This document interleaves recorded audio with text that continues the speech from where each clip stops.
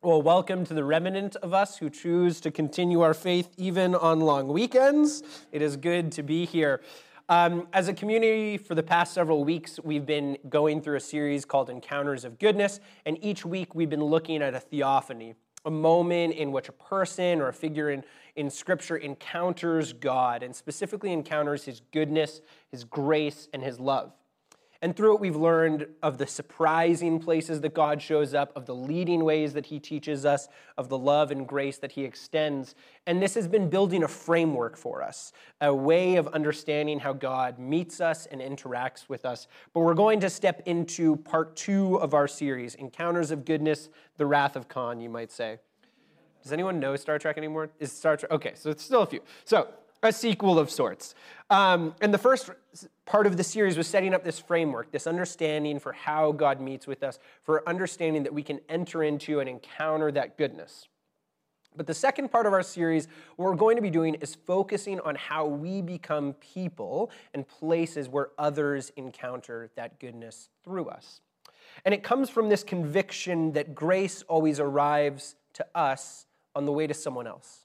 God's goodness, His love always comes to us on the way to someone else as well, not devaluing the encounter we have, but instead opening it up to an even greater way. And part of this is based on what Paul says to the church in Ephesus. He says this, "For it is by grace you have been saved through faith, and it is not from yourselves, it is the gift of God, not by works, so that no one can boast. For we are God's handiwork, created in Christ Jesus to do good works, which God has prepared in advance for us to do." And I want to preface, we don't do good works to earn anything. We don't do good works to experience greater favor or salvation or anything like that. Good works are an overflowing of joy and abundance that's been given to us.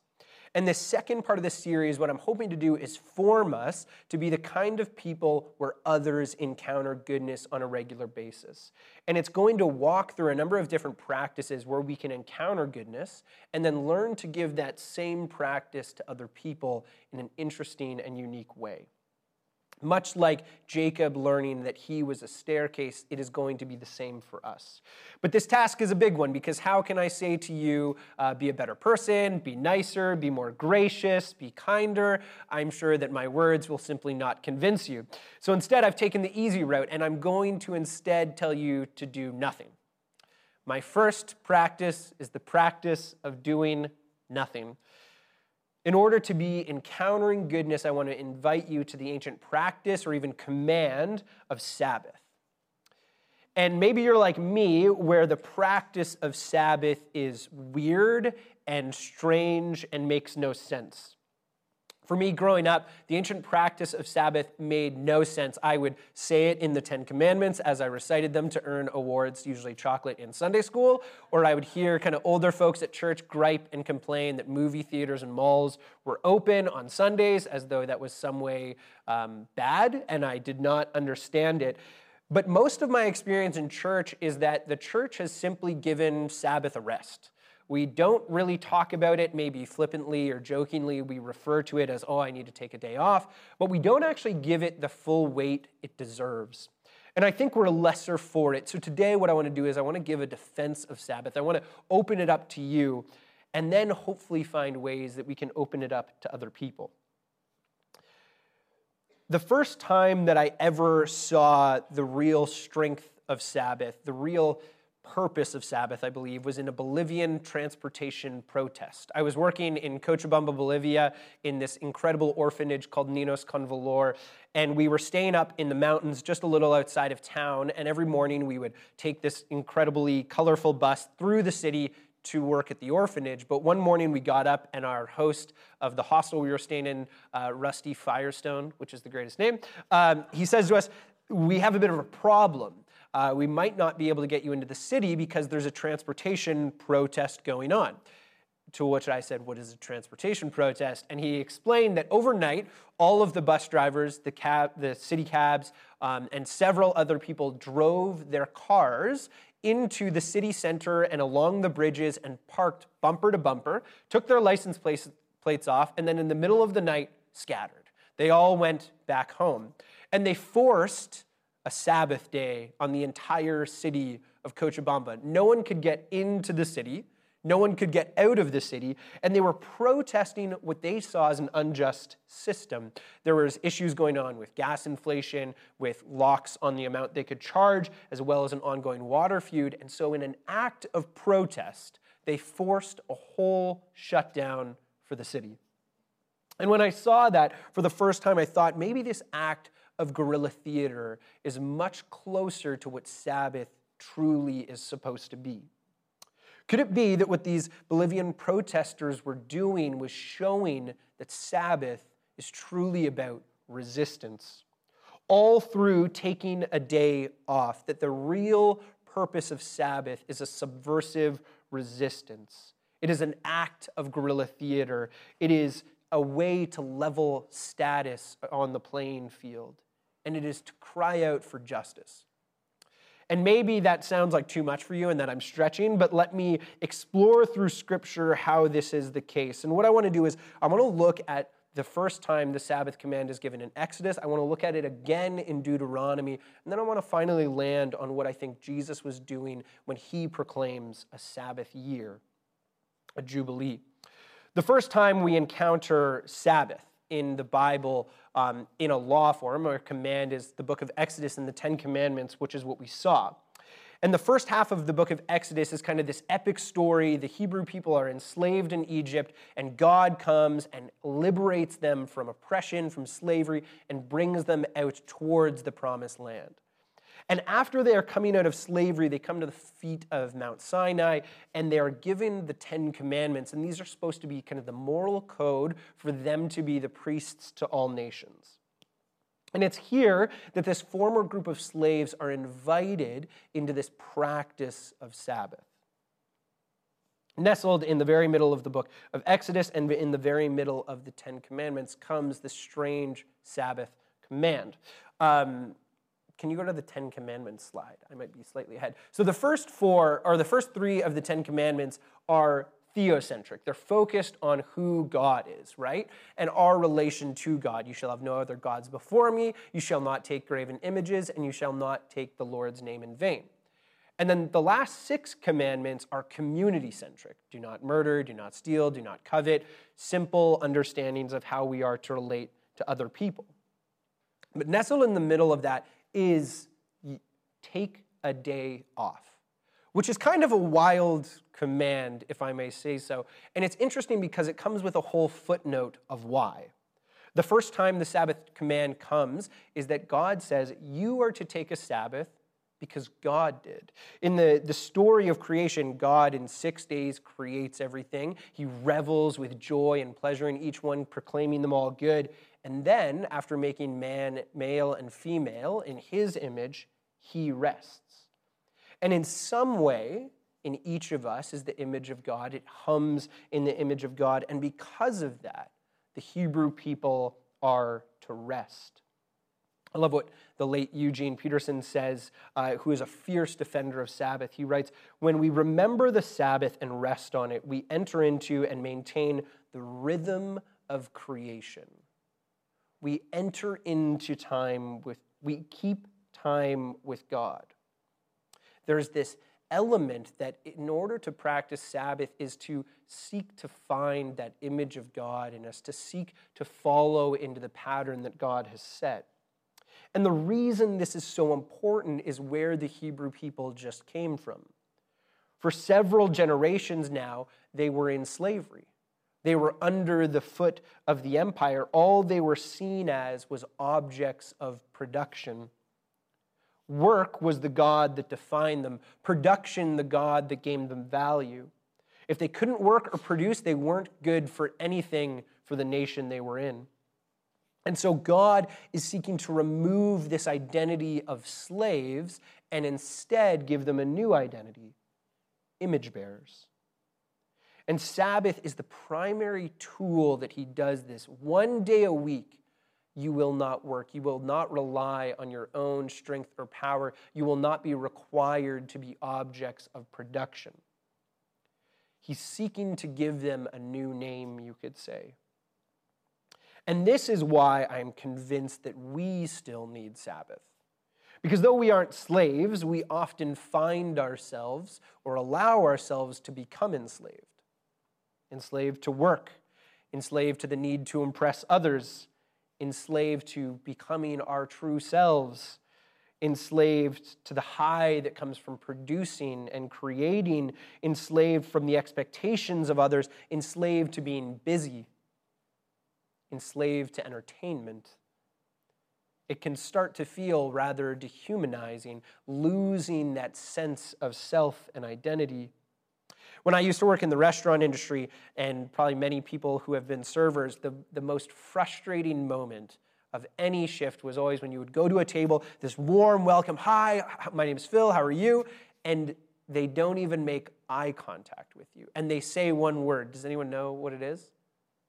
Water. They don't even look at you. It's not a question. It's not, "Oh, I'd love a glass of water." It's just with still looking away from you, they just say water. And this happened all the time. Every single day, you would just feel this dehumanizing moment. I'm just an object of production. I am just the thing that goes from one place to the other for you. I have no value other than what I bring you. Or even think of the language that a lot of businesses use.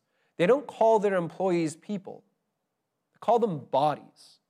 We need more bodies on the floor. We need more bodies in the store. We need more bodies to do this. Not people with souls, not image bearers, simply objects, tools of production. I love what Walter Brueggemann writes. He says this: "In our contemporary context of the rat race of anxiety, the celebration of Sabbath is an act of both resistance and alternative. It is resistance because it is the visible insistence that our lives are not defined by the production and consumption of commodity goods."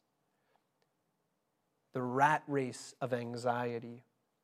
And Sabbath comes as this beautiful command, a way to both honor God and neighbor. It is a command given to liberate us from our slavery to busyness, work, and the subtle acts of dehumanization. It liberates our humanity by revealing the image of God in us. Sabbath is a single day a week that we revel in God, in creation, in play, in praying and napping. We don't have to do anything. We simply be, and it is good. How often, when somebody asks you how you are, do you just say busy because you don't want to be seen as lazy? I talked about that last week, that I have this fear of being lazy, and so always it's this idea, I'm busy, I'm busy, I'm busy. Why? Because we don't want to be seen as people that rest.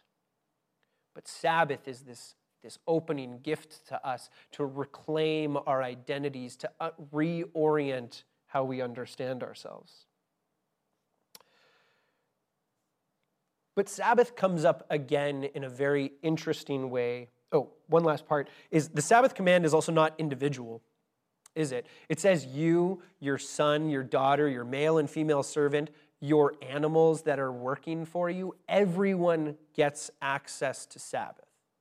Everyone. And it comes to even greater fruition the second time the Sabbath command is given. In the book of Deuteronomy, which takes place about 40 years after the Exodus, the Hebrew people have been wandering through the wilderness. And all this time they've been practicing and internalizing Sabbath as a day of rest, a day in which they do not work. And they are about to go into the promised land, the land that God has prepared for them in advance. They are about to become wealthy. They're about to have male and female servants. The tables are turning for them finally. And so Moses gives the 10 commandments one more time, and the only commandment he really changes is Sabbath. Follow along with me for a moment. He says this: "Observe the Sabbath day by keeping it holy as the Lord your God has commanded you. 6 days you shall labor and do all your work, but the seventh day is a Sabbath to the Lord your God. On it you shall not do any work, neither you, nor your son, nor your daughter, nor your male or female servant, nor your ox or your donkey, or any of your animals, nor any foreigner residing in your towns, so that your male and female servants may rest as you do. Remember that you were slaves in Egypt and that the Lord your God brought you out of there with a mighty hand and an outstretched arm. Therefore, the Lord your God has commanded you to observe the Sabbath day. Instead of aligning Sabbath with creation, and instead of aligning it with this image of God in ourselves, Moses does something subtle but vital. He reminds them of their former status. You were once slaves. You were once objects of production, and the tables are about to turn for you. You're about to be affluent. You are about to enter into a prosperous land. And you are to resist becoming like the masters you served under. A number of years ago, back when I was living in Ontario, my family and my wife, but girlfriend then, was about to go on vacation to Florida. And I was working in the restaurant industry, and my feet were heavily cracked. My toenails were awful from a hard winter. And I realized the thing I needed before I went on vacation was what many of us need, is a good manicure and pedicure. So I went to the salon, went to the esthetician, and was like, oh, I'd like to get the full package. Like, I'm going all out here. I'm going to experience true rest for my feet. And so I go into the salon. The esthetician takes me into this back room. There's these beautiful stone basins with like bubbly green aromatic water. And I'm like, yes, this is exactly what I need. She's like, make yourself at home. The esthetician will be in soon. So I take off my shoes and socks. I roll up my pant legs. I put my feet in the water and just... If you have not gotten a mani-pedi, I highly recommend it. And I'm sitting there just in bliss, in pure rest, in joy. The esthetician comes in, and they introduce themselves, and they begin kind of doing the work, rubbing in the salts, cutting toenails, scraping off layers of dead skin that was on my feet. And I am just in bliss. I get out a book to start reading, and then they begin to ask me questions. What do I do with my life? Do I go to school? Do I have a girlfriend? Where's my girlfriend? Why isn't my girlfriend with me? There are a lot of questions on why I'm doing this alone. What am I reading? What is it about? What am I doing with the rest of my day? Just on these questions, and I politely answered each one, but clearly trying to bat them away. Can't you just focus on the job I'm paying you for? I came to rest and relax. I'm showing you I don't want to talk to you. I'm not even making eye contact. I'm literally looking at a book right now. And then I caught myself. And I caught myself because years ago I was preaching a sermon on Sabbath, and I'm refusing to make eye contact. I'm refusing to see their humanity. I see them as only an object of production. Guilt washed over me. The log is in my eye. I am that what I hate. And I think this is why the Sabbath command comes in, because you and I and all people so quickly have that ability to dehumanize others the same way we hate to be dehumanized. So often I would hear servers complain about how a table was treating them and then go and treat the host even worse. And I think, do you not get it? But the Hebrew people, they're traveling through the wilderness. They've been practicing Sabbath for generations. They're about to become wealthy and powerful. And Moses says, don't forget who you were and how God rescued you. You have the proclivity to do the same. And so Sabbath is this beautiful gift in so many ways. Because first, it's a gift to us. It's a reminder that we are image bearers, a reminder that we are God's beloved, that we are made in Him, and to reflect Him, to follow that rhythm and pattern with our lives. But then it's a reminder and a gift for us to give others. It is a reminder that they are image bearers, that they are beloved. In the Old Testament, the Sabbath practice grows, though. At first, there's once every 7 days, but then every 7 years, they were to let certain fields lie fallow. A reminder that creation is a gift from God, to not exploit it, to not overuse it, to let it rest. A gentle reminder for us today as well. We would be very good to practice Sabbath in much larger ways than simply 1 day a week. And then it grows even more that every 7 sabbatical years, every 49 years, was a year of Jubilee. A year in which slaves were given their freedom, people's debts were cleared, people were given back the land that they sold when they had not enough. And it was this repeated reset for the people of Israel, a reminder you can never become like the slaves and the masters you once were, or the masters you once worked under. It is this reset. God is giving gifts over and over again, a reminder to not become like who they were and who they served under. And the really beautiful thing about the year of Jubilee is it comes up when Jesus first introduces his ministry. In Luke 4, it says this. Jesus is at a temple and he goes up to read, and he takes the scroll of Isaiah and he reads this: "The Spirit of the Lord is on me, because he has anointed me to proclaim good news to the poor. He has sent me to proclaim freedom for the prisoner and recovery of sight for the blind, to set the oppressed free, to proclaim the year of the Lord's favor." And then he rolled up the scroll and gave it back to the attendant and sat down, and he said, "And the eyes of everyone in the synagogue were fastened on him. And he began by saying to them, 'Today, Scripture is fulfilled in your hearing.'" The year of the Lord's favor is a Jubilee year, the Sabbath of Sabbaths. And Jesus is saying, I have come, and in me, debts are cleared, slaves are set free, blind are given sight. No longer is Jubilee something you wait for, it's something here, in their midst. And he invites us to be the kind of people that give that goodness, that sabbatical, that Sabbath rest to others in so many ways. Sabbath begins by God resting, God rejuvenating, God realigning with himself, and then inviting us into that practice. Elevating and then giving that to other people.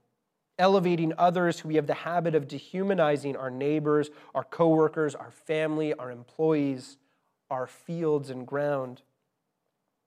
And it equalizes all of us as men and women created in the image of God.